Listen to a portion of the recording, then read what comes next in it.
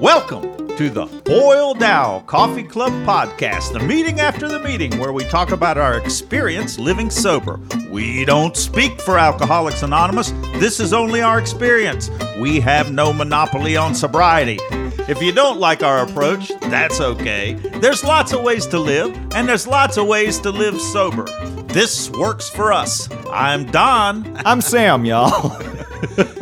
How's it going, Sam? I'm doing well. How are you, Don? I'm doing well. I'm sitting over here recovering just as hard as I possibly can. Oh, snap out of it. There's better ways to live than in Oh, wait, no. No, I don't think so. And that was driven home to me recently when I went to a college production. UNCG did a production of the play Hair. Ooh. Long, beautiful hair. The first thing I go to is nudity. Yeah, well, they did that too. And it was really good. It was a great performance. But you know what? I saw that play when it came out at UNCG in 1971. Was that back when you could smoke joints in the theater? Well, I did whatever I wanted to do in the theater. I don't know whether you could or couldn't. I carried a bottle of Orange Driver in there with me, and I smoked joints before, certainly. But that's the thing. The thing about the play, one of the points of it is the world is screwed up. The man is against me. The government's against me. My parents are against me. Everything is against me, and I'm going to be free. Let's get fucked up. And it's drugs and alcohol and free love. And it just sounds great, doesn't it? Except for the fact it becomes clear in retrospect, looking back at it again, many, many, many years later, all that freedom with that drug, for me, it wasn't freedom. It was a trap. Mm-hmm. The drugs were a trap. The alcohol was a trap. Yeah, It worked for a while. It had its attraction, but, we're wired a little differently, apparently. Evidently. I mean, now I guess some people can do it and quit. Yeah. But that's that quitting part, I quit so many times. Every time I put the drink down, I quit. And then I picked it back up. There's a guy in AA here who is fond of saying he would taper off. And he kept telling his wife he's going to taper off, and his wife said that his tapering off looked a whole lot like drinking. Sam, we have a guest. We do have a guest. Hi, guest. Who are you? Hey, I'm Chris. Hey, Chris. Thanks for joining us. Sam, Don, it's great to be here. I'm glad you could come. How long you been sober? Since July 10th in 2002, so that's a 16 plus. 16 Amazing years. Yeah. And how did you learn about AA when you were drinking? You decided you needed to. I wish I could be so lucky. No, the law enforcement in Georgia, they decided that I needed to go to AA. You had help. I had help. They did outside help. Outside help, and it was no. Yes, they were very stern about that too. They said, "Here's hands behind your back." And they didn't take me directly there, but they said it would. The law enforcement and the judge said it'd be a really good idea that I might go to AA. So you were court ordered? Not court ordered. Well, I was in 94. Okay, judge says after this third or fourth DUI, I can't remember which one. Because most of what I'm going to say today is just hearsay because I don't remember a lot of the stuff I did. Right. Okay. But he said, you need to go to meetings. And I said, what kind of meetings? And they said, AA meetings. And I said, well, I'm not an alcoholic. And they said, well, you go anyway. And so they gave me a piece of paper and said, go. And so I did for a while. That was long before you. Long before I got sober. Yeah. Right. So you knew about AA. I did. But you didn't believe in it. Well, I didn't. Maybe didn't give it a chance. I didn't need it. That's right. You didn't need it. It wasn't for me. I was just unlucky. You ever heard of that? Right. I don't know what you're talking about. Yeah. Every friend of mine ever said, "How do you keep getting caught? You're just the unluckiest guy I've ever met." Well, that's a good point. I mean, I should have gotten a DUI. I drove all the time drunk and never did. I could have had more than the 6 I ended up with. Yeah, no doubt. So what was different the last time? The last time was not only did it affect my career because I was driving a company vehicle, but at that point I had been divorced, and there was a lot of factors involved. But the kids and my father, and I did some other stuff that, along with that 6 DUI, that said you need some help. And it got in to this hard head. I could feel it, not see it. Yeah, I could feel it, And through them, I said, "Yeah, I've got to." And I knew where AA was. It was right down the road. So, yeah. So I was ready at that time, and that was early 2000. Yeah, 2000. Yeah. Well, so the court suggested you go to AA no, in this 2000. I went. They said at that time it was just time for me to go. Okay. They didn't say you have to do anything. They recommended, of course, but Recommended it. Okay. yeah, and I said, okay, I'm going, And so I started going to meetings on my own at that point and sitting in meetings. so you didn't go to a treatment center. You just I did not. No, I didn't. were you shaky? Oh, yeah. I was coming. I felt like I'd be sitting in the meetings, and I don't know that I had DTs or anything, but I would be just humming from the inside out. Okay. Feel like Yeah. you feel like you're coming apart. Right. I felt like the bolts were coming out, but, just slowly. Exactly. And I'd be sitting in there going, I have no idea what's going on in here. And I'd been before, but, it was different. So. Did anybody bring you a half a cup of coffee? That somebody brought me a half. A cup of I don't coffee. know. And I don't recall that, but they probably did, or I probably walked in there with one. Yeah. Yeah. The half a cup part. The half is the half, important 'cause, part. you can't hold the whole Can't thing. hold it. I No. mean, I remember sitting at a meeting and wanting coffee, but I wasn't going to go get coffee because I knew that as I raised it, I don't think I'd spill it, but as I raised it, it would be so clear that I was shaking Right. that I didn't want to put on a show for anyone. Right. And I didn't want anybody to know that I was shaking. The guy next to me got coffee, and he came back and brought me half a cup of coffee, and I was going, "Oh, thank you." It was great, and I don't know. That really felt.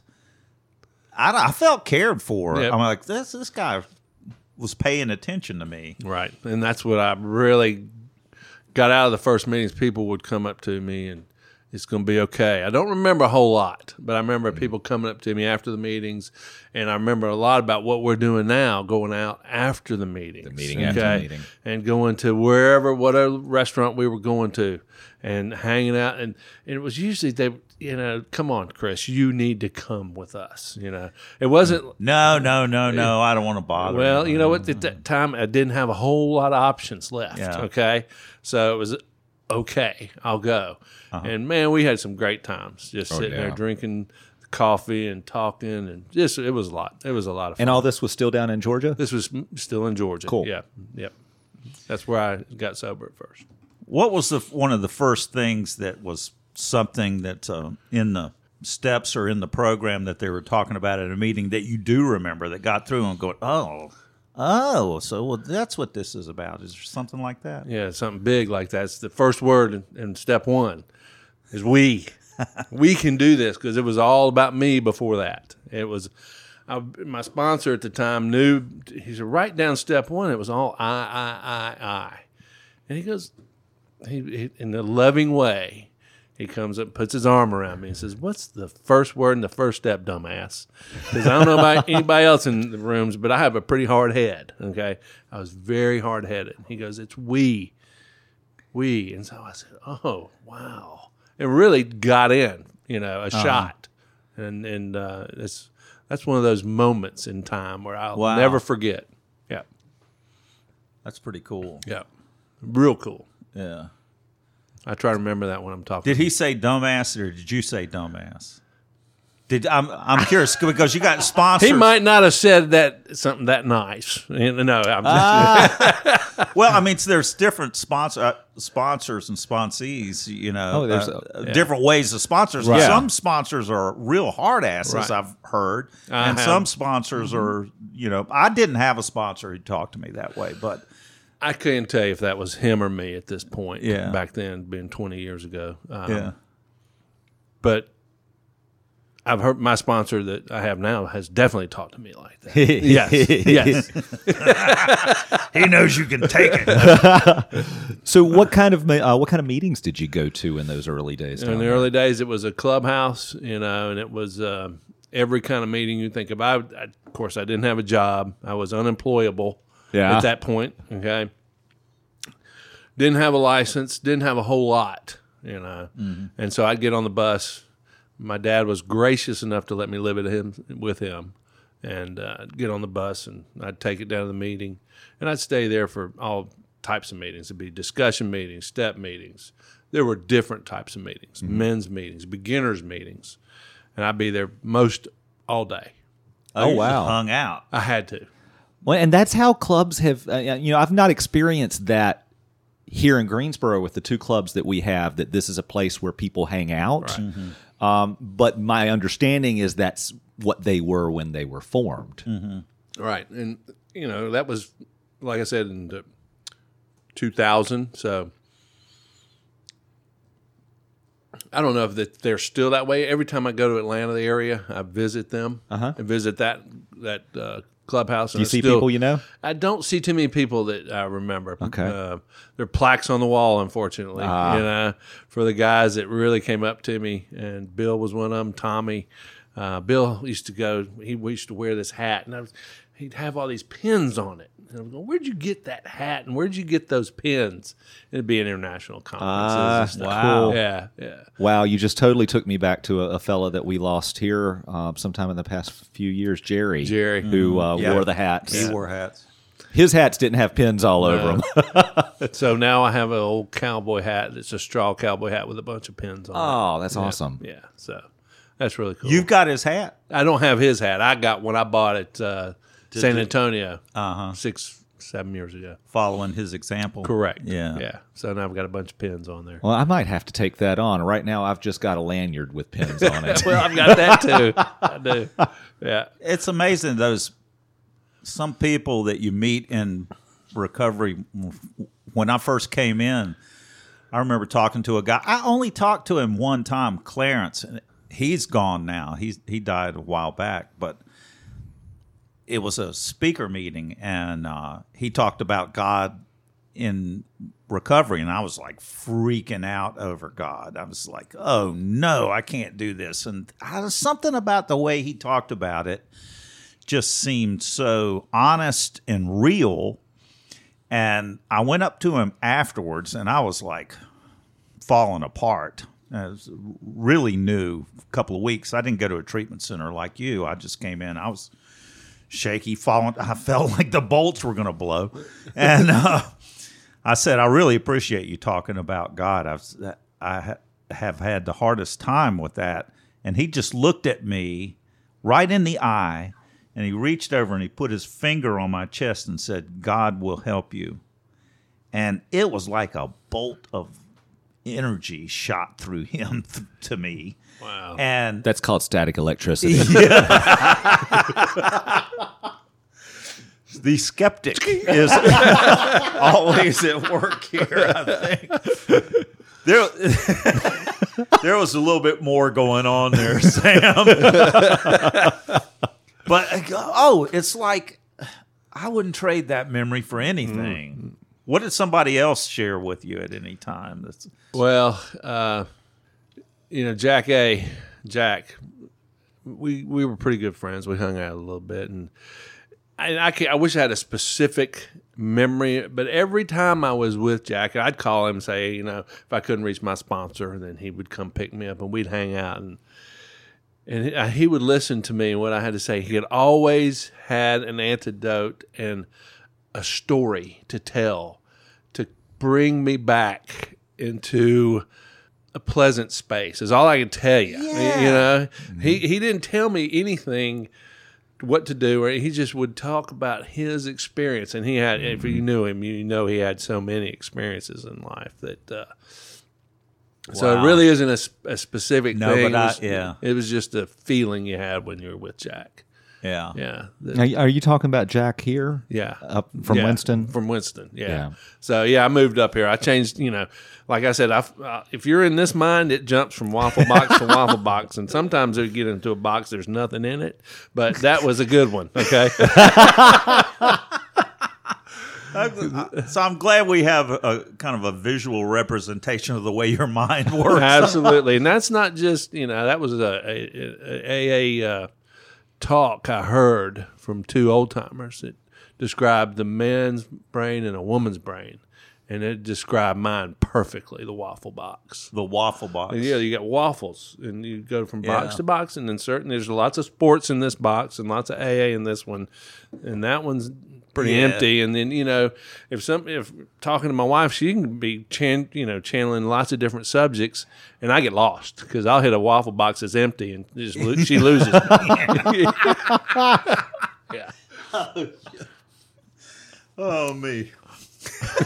Don't even know where to go after that, do you? I think you just hit an empty waffle box. Empty waffle box. So, yes, but anyway, that's who I was. So you moved to Greensboro. Yeah, I moved up here in 2001. How long had you been sober when you moved? About a year, a little over a year. So what was that like? It was, it was scary moving up here. Yeah. I'd been sober long enough where I was working again, and I got promoted, and they said, well, you want to go to Greensboro, North Carolina, or you want to go to Colorado? And I said, well, I'm going to go to Greensboro because I used to live here as a kid. Okay. When I was 3 to 9 years old. Didn't remember a whole lot about it, but it's close. It's in the southeast. I don't want to go to Colorado. It's too far away. So get up here and and my sponsor says, as soon as you get up there, go to a meeting, go to 90 meetings in 9 days. Get a home group, get a sponsor. Well, I went to a meeting the first night I was here, but y'all did the chips different. And y'all didn't do it. The meetings were different. And I got caught up.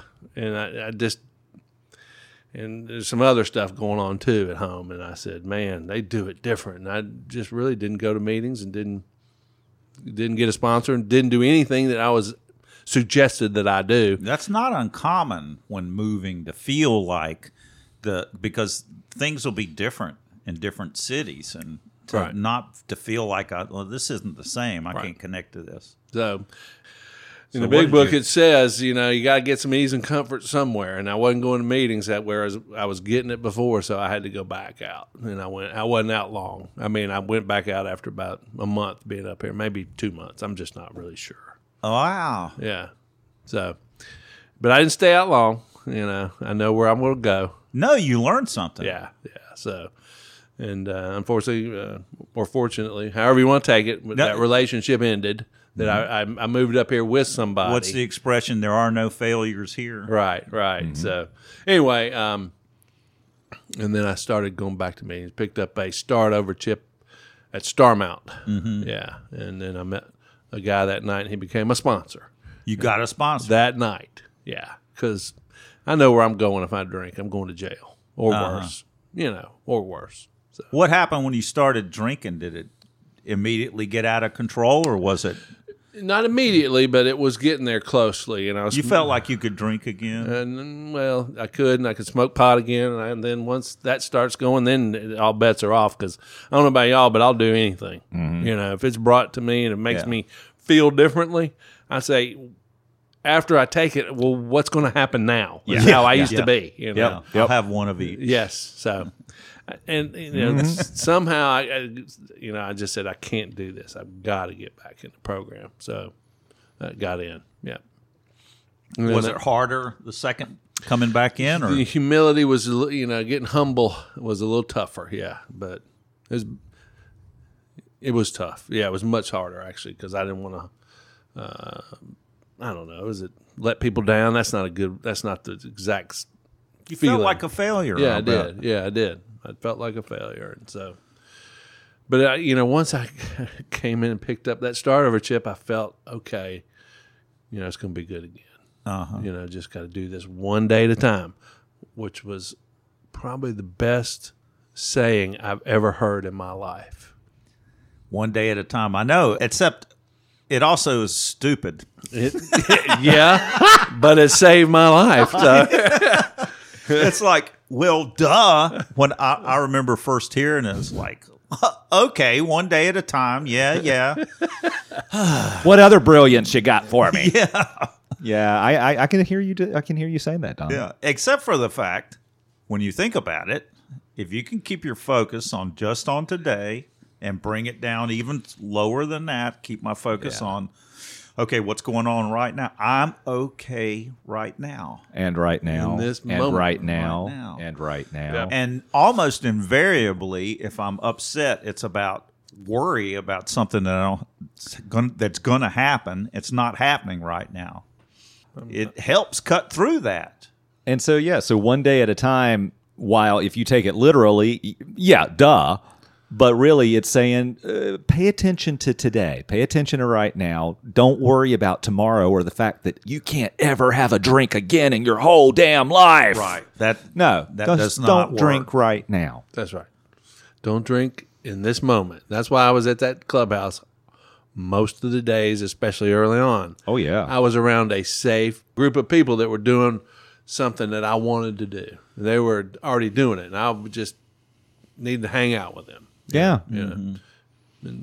And you know, being sober 16 years now, I still have an alcoholic mind. I don't think so much about drinking, but I got things that crop up and I'm going, well, I can be thinking about the future in a hurry, you know, so I got to pull myself back into the day, you know. Or thinking, that's not right. That's right. They shouldn't have done that to me. Yeah, we're trying to buy this little cabin right now. Jumping through a bunch of hoops to try to get it, and I can go there in a hurry. So I, got to talk to folks like you and my sponsor about, just stay. It's going to work out the way it's supposed to. You don't need to be putting a round peg in a square hole, or vice versa. You just do what you can and let the other people decide. That was a hard thing to comprehend first getting sober. Was like, how am I supposed to let go when I've got work to do? I've got clients that I've got to take care of, and they're not acting right. And, Not acting right. and I've got employees who are screwing me up, and I'm trying my best here. But good God, how am I going to handle this? My brother's completely crazy. What do you mean, let go? And so how are you doing that? So you've got this cabin that you're trying to buy, and it sounds like there are things that are not going your way, Correct. the way you would like. Right. How are you letting go? I say a lot of prayers. Serenity prayer comes to mind a lot, okay? And then I just talk to my sponsor, and I talk to my wife, and I rely on their input and saying, we've done everything we can that we've been asked to do. So we can't make other people do what we want them or think they should. And it's just really just getting in the program, the simple nuts and bolts of it, and say, I can't make other people do something that they don't want to do, or they're not doing what I think they ought to do, But there's a process now, and I just got to understand it. It's going to go through the process. I heard it broken down one time that a guy said to me when I was worked up about something. He said, "What part of the Serenity Prayer are you not working?" Right. And it's broke it down into 3 parts, and I was going, "Oh, okay." He said, "Let's go over it." Right. So it's accept the things I cannot change the things I can, and the wisdom to know the difference. And the way that I get that wisdom so often is in talking to other people in recovery. Exactly. Yep. Me too. And if I can't change it, then I've got to let go of it. Right. I got to give it to God because I don't have control. Right. That's it. I'm going through a similar situation. We're looking to buy property out in California right now, and we're sitting on the internet looking at property and this and that and the things that are coming up and the general place that we are with this, that I am with this, is don't bulldoze. Every time I have tried to bulldoze, is when I love the imagery of a bulldozer. I'm pushing obstacles up in front of me. It may look like I'm clearing them out of the way, No, I'm pushing them up in front of me. Piling them up. Yes. Yes, that dirt's just piling up. Exactly. We did that. Greg loves Volkswagen Beetles. And so back in my early recovery, I found an old style California top Volkswagen Beetle on eBay in California and bought it for him for his birthday. And we jumped through the hoops. We together bought it for him for his birthday, and we made this happen. Because one of the worst things that we had to deal with was the emissions on the thing did not meet North Carolina's emission check standards. It was old. Mm-hmm. And so it was a nightmare, and we forced every single step of the way. We bulldozed our way through getting this car, and we were so damn happy when we got rid of it. There was no joy in having the car. We made it happen, and all it did was cause pain. Well, yeah. Yeah. Well, I hope this doesn't cause any pain if we ever get the cabin. Don't bulldoze the cabin. I'm not. Or you may want to bulldoze the cabin.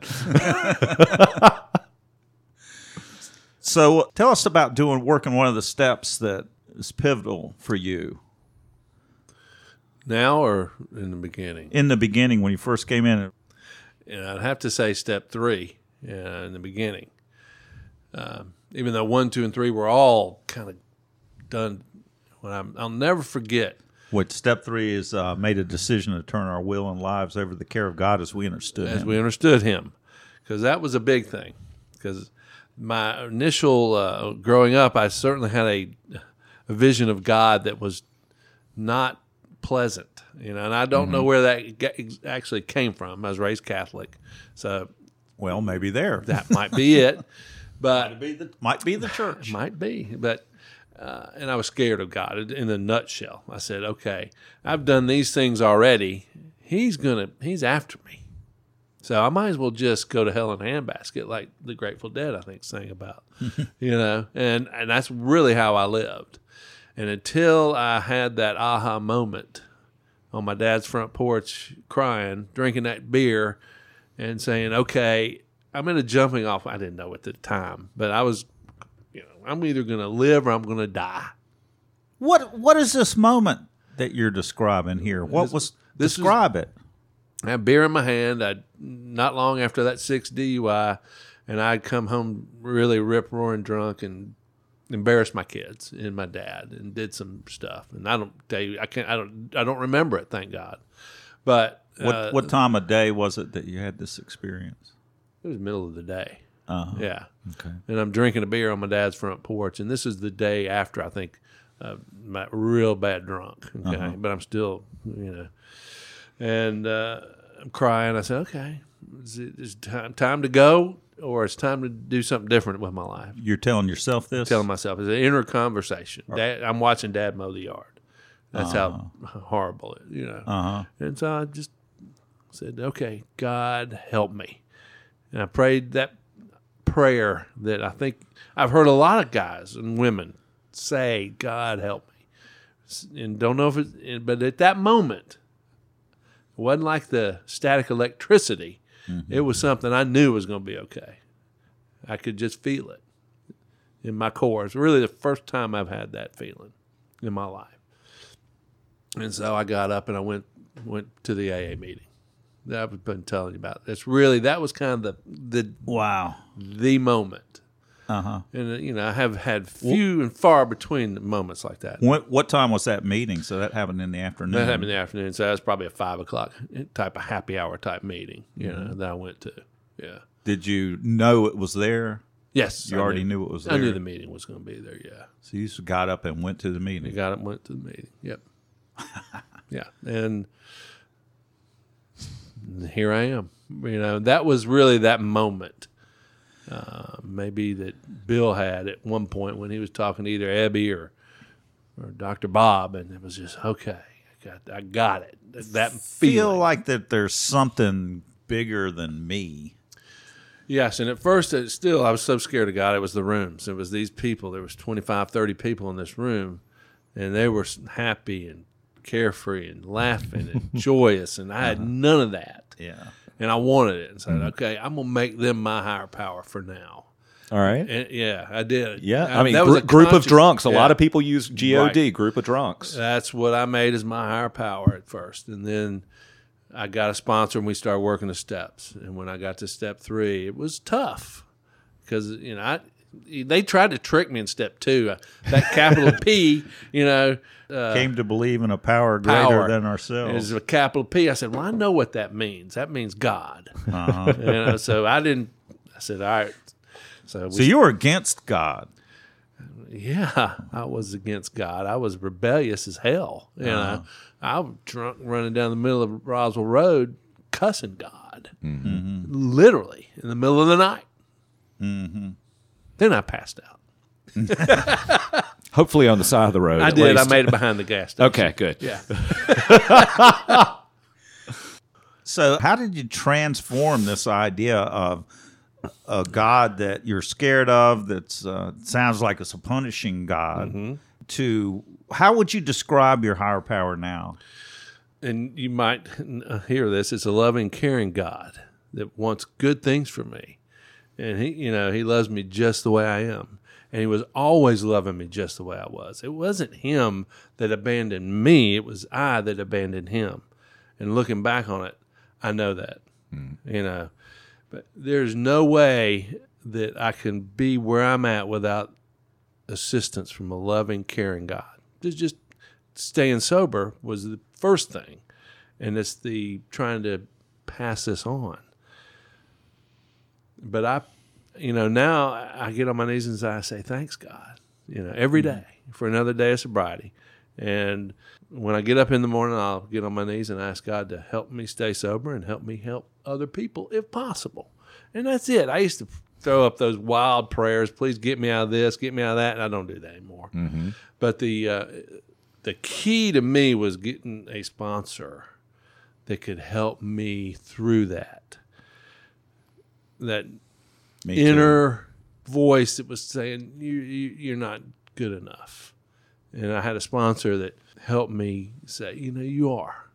God loves you just like the way you are and always has. So that was key. You just had to let go of your idea of what God was. It was hard to do because it was Ingrained. ingrained in Yeah, me. Yeah, it was absolutely. very difficult. Yeah. Yeah.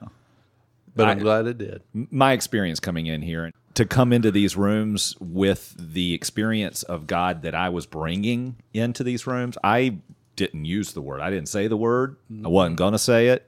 I heard you speak at a meeting, Don, where you said something to the effect of it. You were the same way, Right. And it would take 10 minutes to explain what that higher power was, and then Felt one like day I had to explain it. yeah. And then one day you realize it was just easier to say God because you knew what you meant, and that was all that mattered. Let the word God represent that thing that's keeping me sober. Yeah. That's a real thing that's happening to me. Yeah. And that, thankfully, I heard you share that at a speaker meeting, 2 months into my recovery, into my sobriety. Wow. And that got that word out of the way for me, or that objection to that word. Right.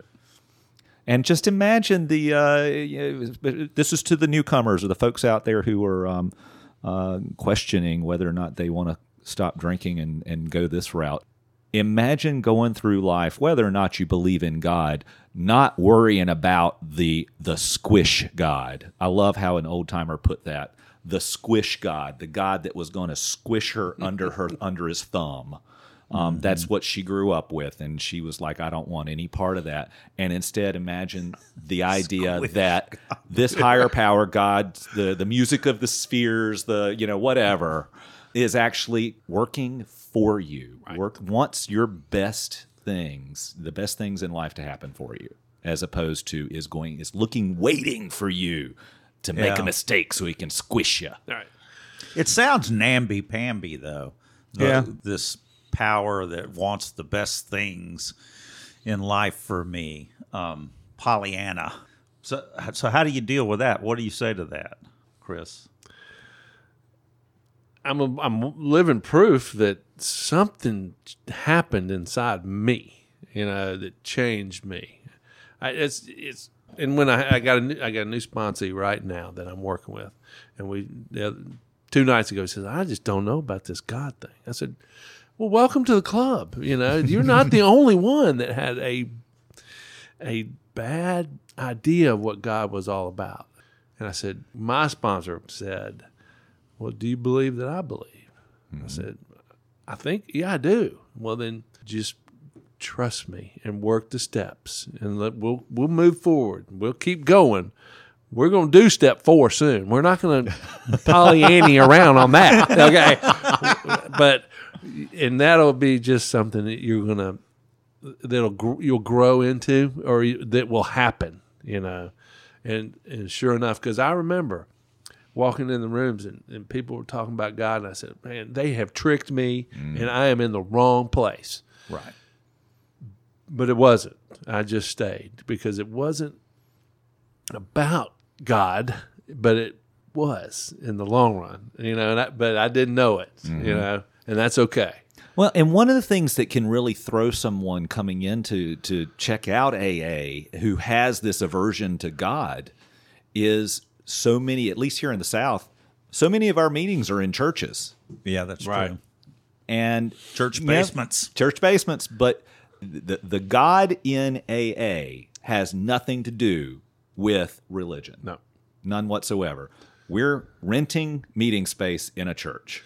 And it is more of a spiritual way of life than a religious way of life. And I didn't. What does that mean? Yeah, really, it's the way I treat people, the way I act. I'm not holier than thou. I'm really just trying to help somebody change the way they used to live into a new way of living that was so freely given to me. And if it's spiritual in nature, it's a feeling inside me that just trying to help somebody else one day at a time. Mm-hmm. And it's not a book, and it's not a priest. It's one-on-one, real human beings dealing with everyday life. With real stuff that happens. That's right. Real life. That's it. Mm-hmm. Real life. Page 124 in the big book, my hard past is my greatest assets in God's hands. And with that, I can help other people avert misery and disaster. Mm-hmm. I paraphrase that, but so how does that work? That your past, your hard past, becomes your greatest asset? Well, it's because I've been through a lot of things that people don't even want to talk about. Mm-hmm. And then we'll talk. And once you come in the program and you're dealing with a sponsor and one-on-one, I opened up to him going through the steps and was telling him all about me. And that's in, 4 and 5, mm-hmm. is where you dig deep and you tell the truth. Mm-hmm. And man, there's nothing better than that, And in telling that truth, did you have the experience where he said, "Oh, I did that," or "I did something like that"? That's right. He said, "You know what? You hadn't done anything that doesn't have a name." I like that. Yeah. He goes, my sponsor said to me when I said that I shoplifted paint all the time, he said, "Well, so you're a thief." And I was going, "What?" That's right. Don, if you take things from people that don't belong to you, that's a thief. Okay, I'm a thief. He's going, good. And a liar. And a cheat. Cheat. Thank God I don't do those today. Well, yeah, it's a different way of living. And that's the hope. When I've listened to Fifth Steps, sometimes I'll go to treatment center and listen to Fifth Steps from people that I don't know. Right. And it's incredible to be able to say, I did that. Right.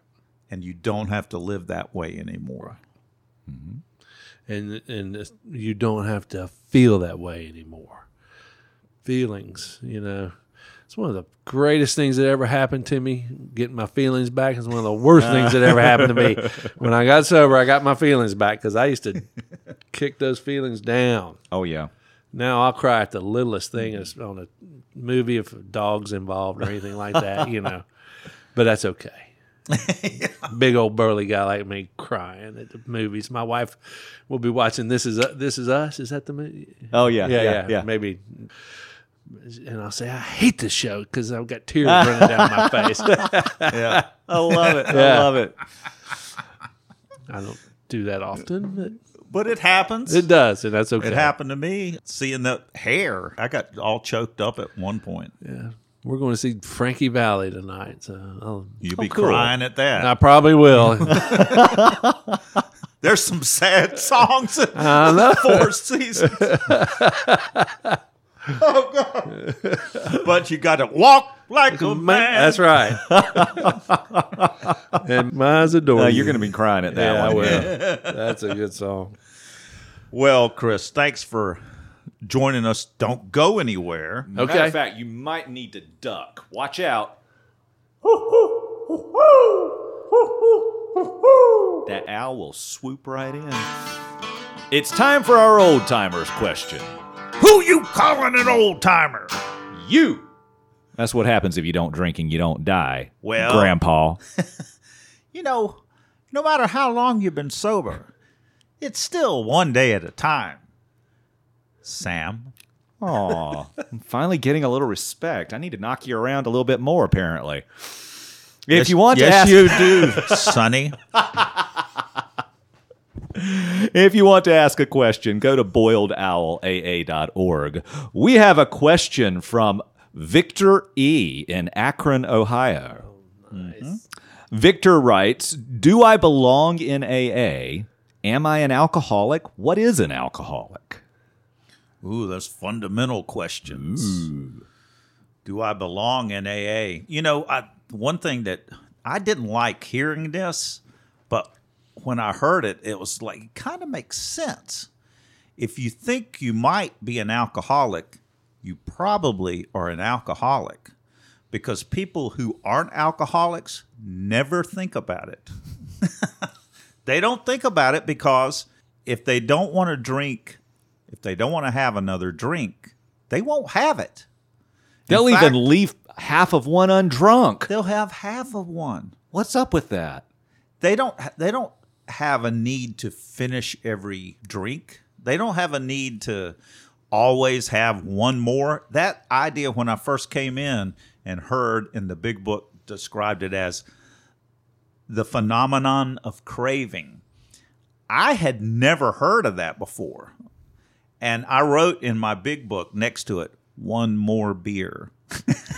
Because that's what it always was. That's what I had, was one more beer. I just wanted to have one more beer. Over and over. And I was compelled to have one more beer.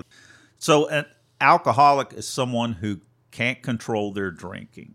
And that's a problem too, because I had a hard time understanding that I couldn't control my drinking. When I finally came to AA, it was because I understood alcohol was controlling me. I wasn't controlling it. And actually, I failed at trying to control it so many times that I became willing to get sober someone else's way, because I was determined that I kind of like, my bottom was a realization after 2 years of trying not to be an alcoholic. So my bottom was a little bit different. The end of my drinking was all about controlled drinking. And it was like, I'm not going to be an alcoholic. And I'm going to figure out what's wrong. And I'm going to go to a psychologist or therapist. And I got into therapy, and I learned all about the inner workings of my mind. And it was good and it was useful, but it didn't touch the drinking. I could not control alcohol, and I always needed it. That's an alcoholic. That's what it is. But coming to the place where I'm going to go, okay, I give up, that's an inside job. It's not the amount you drink. It is the necessity to have it.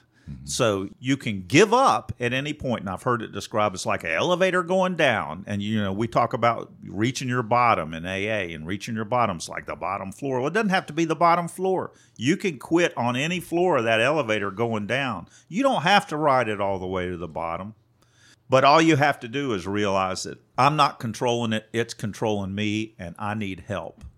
At that point, AA is there for anybody who wants to and if you want to understand it and figure out if you're an alcoholic, go to AA meetings. Go to some open AA meetings. There's two types of meetings: open meetings and closed meetings.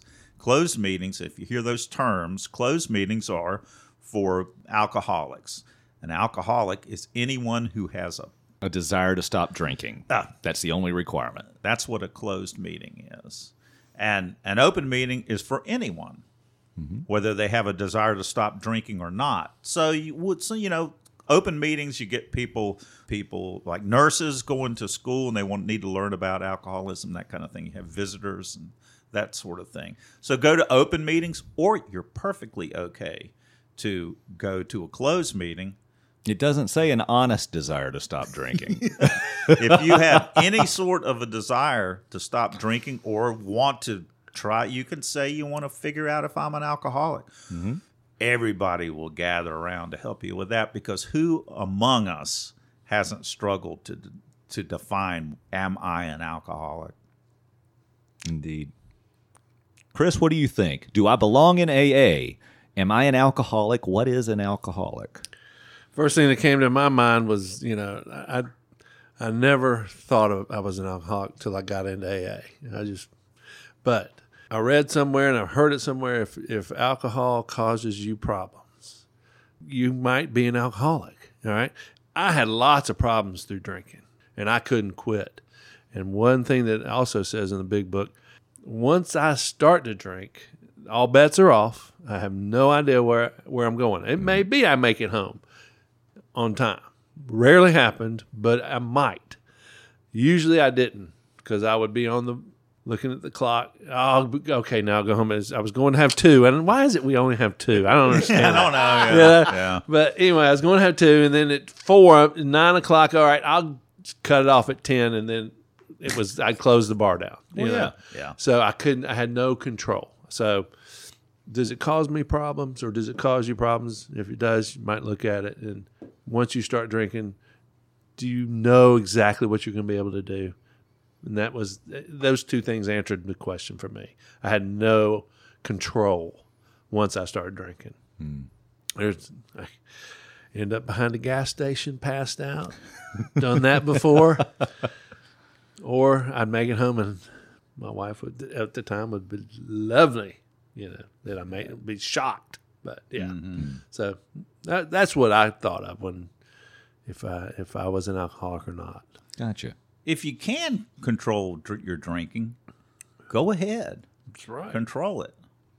Or try to, and see what happens. Because it's a learning Well, experience. if you're at a point where you think you need to control your drinking, you're probably not going to be able to. Right. Or if you do, it's going to suck.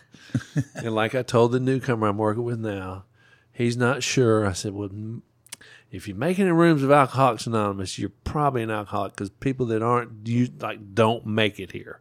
If you're questioning that at all. Yeah. Well, and it says in the big book, if you are questioning it, if you doubt it, then go out to your nearest barroom, also bar room. Baroom, and try some controlled drinking. Have a drink and stop. Good luck. Do it again. That doesn't mean like have another drink and stop. No, that means go back another day and have a drink and stop. Do I belong in AA? That's entirely up to you. You are welcome. Everyone is welcome in AA. If you have a desire to stop drinking, then you are welcome to be a member of AA. And like Don was talking about, the open meetings, anybody can come to an open meeting. Am I an alcoholic? One of the things that I love is that we are self-diagnosed. I am an alcoholic because I say I'm an alcoholic. I can't predict where it's going to go, just as you were saying, Chris, if I start drinking. I might be successful and have one or two drinks. I also might wind up burning down everything that is awesome in my life right now. I don't know where that's going to go, and I'm not willing to take that risk today, so I'm not going to take a drink. There's a lot of information on the web, and as we say in our opening, we do not have a monopoly on this. Mm-hmm. AA is not the only way to get sober. It's what works for us. There's a lot of information out there. There are other treatment programs that people use and use successfully. The point of the thing is, if you're having problems in your life and it looks like alcohol is probably involved or maybe the reason, then you might want to get some help. I think it's that simple.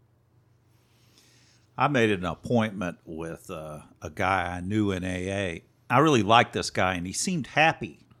That's entirely suspect. He seemed genuinely happy, and he didn't drink. And I knew he was in AA, and I said, can we get together and get a cup of coffee? And he said, yeah, what for? I said, well, I want to talk about drinking. I don't know if I'm an alcoholic or not. And he said, oh, sure, I love to talk about drinking. And he got together with me. We met twice. I kept asking him to invite me to go to AA. And he would just talk about his drinking, and I would tell him what I was doing, and he was going, yeah, well, if that's the case, you might be an alcoholic. And you leave it at that. And he waited until I said, I want to go to an AA meeting. And that's when I went. And it was brilliant. I don't think I could do that now at this point. I would really have taken that guy, I would really have said, do you want to go to a meeting? I'll take you. But he didn't do that. He stayed back from it and let it be my suggestion. And that was important when I came in, because there was a certain point I was ready when they started talking about God. And the first meeting I went to, I was going, if it hadn't been my idea to go there, I might have used it to pull back. That's a really good point. Yeah. However, there's a standing invitation, y'all, okay? Oh, come on down. We'll set up more chairs. Don't worry.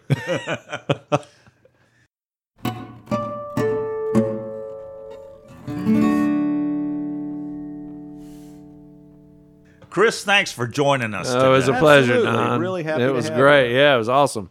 Glad y'all had me here. You bet. A lot of fun. Watch out for that pesky owl.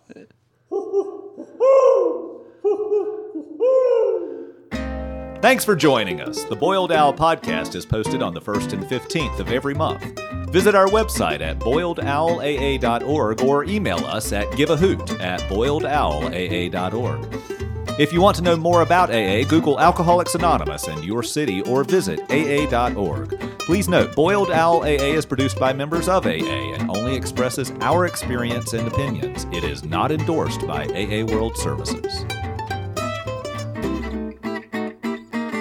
Would you like to join a free anonymous online AA group that offers a daily topic email with popular recovery resources accompanied by a secret Facebook group for discussion? Go to dailyaaemails.com for more information about Transitions Daily. Don't forget to share dailyaaemails.com with friends, in meetings, and with sponsees in recovery.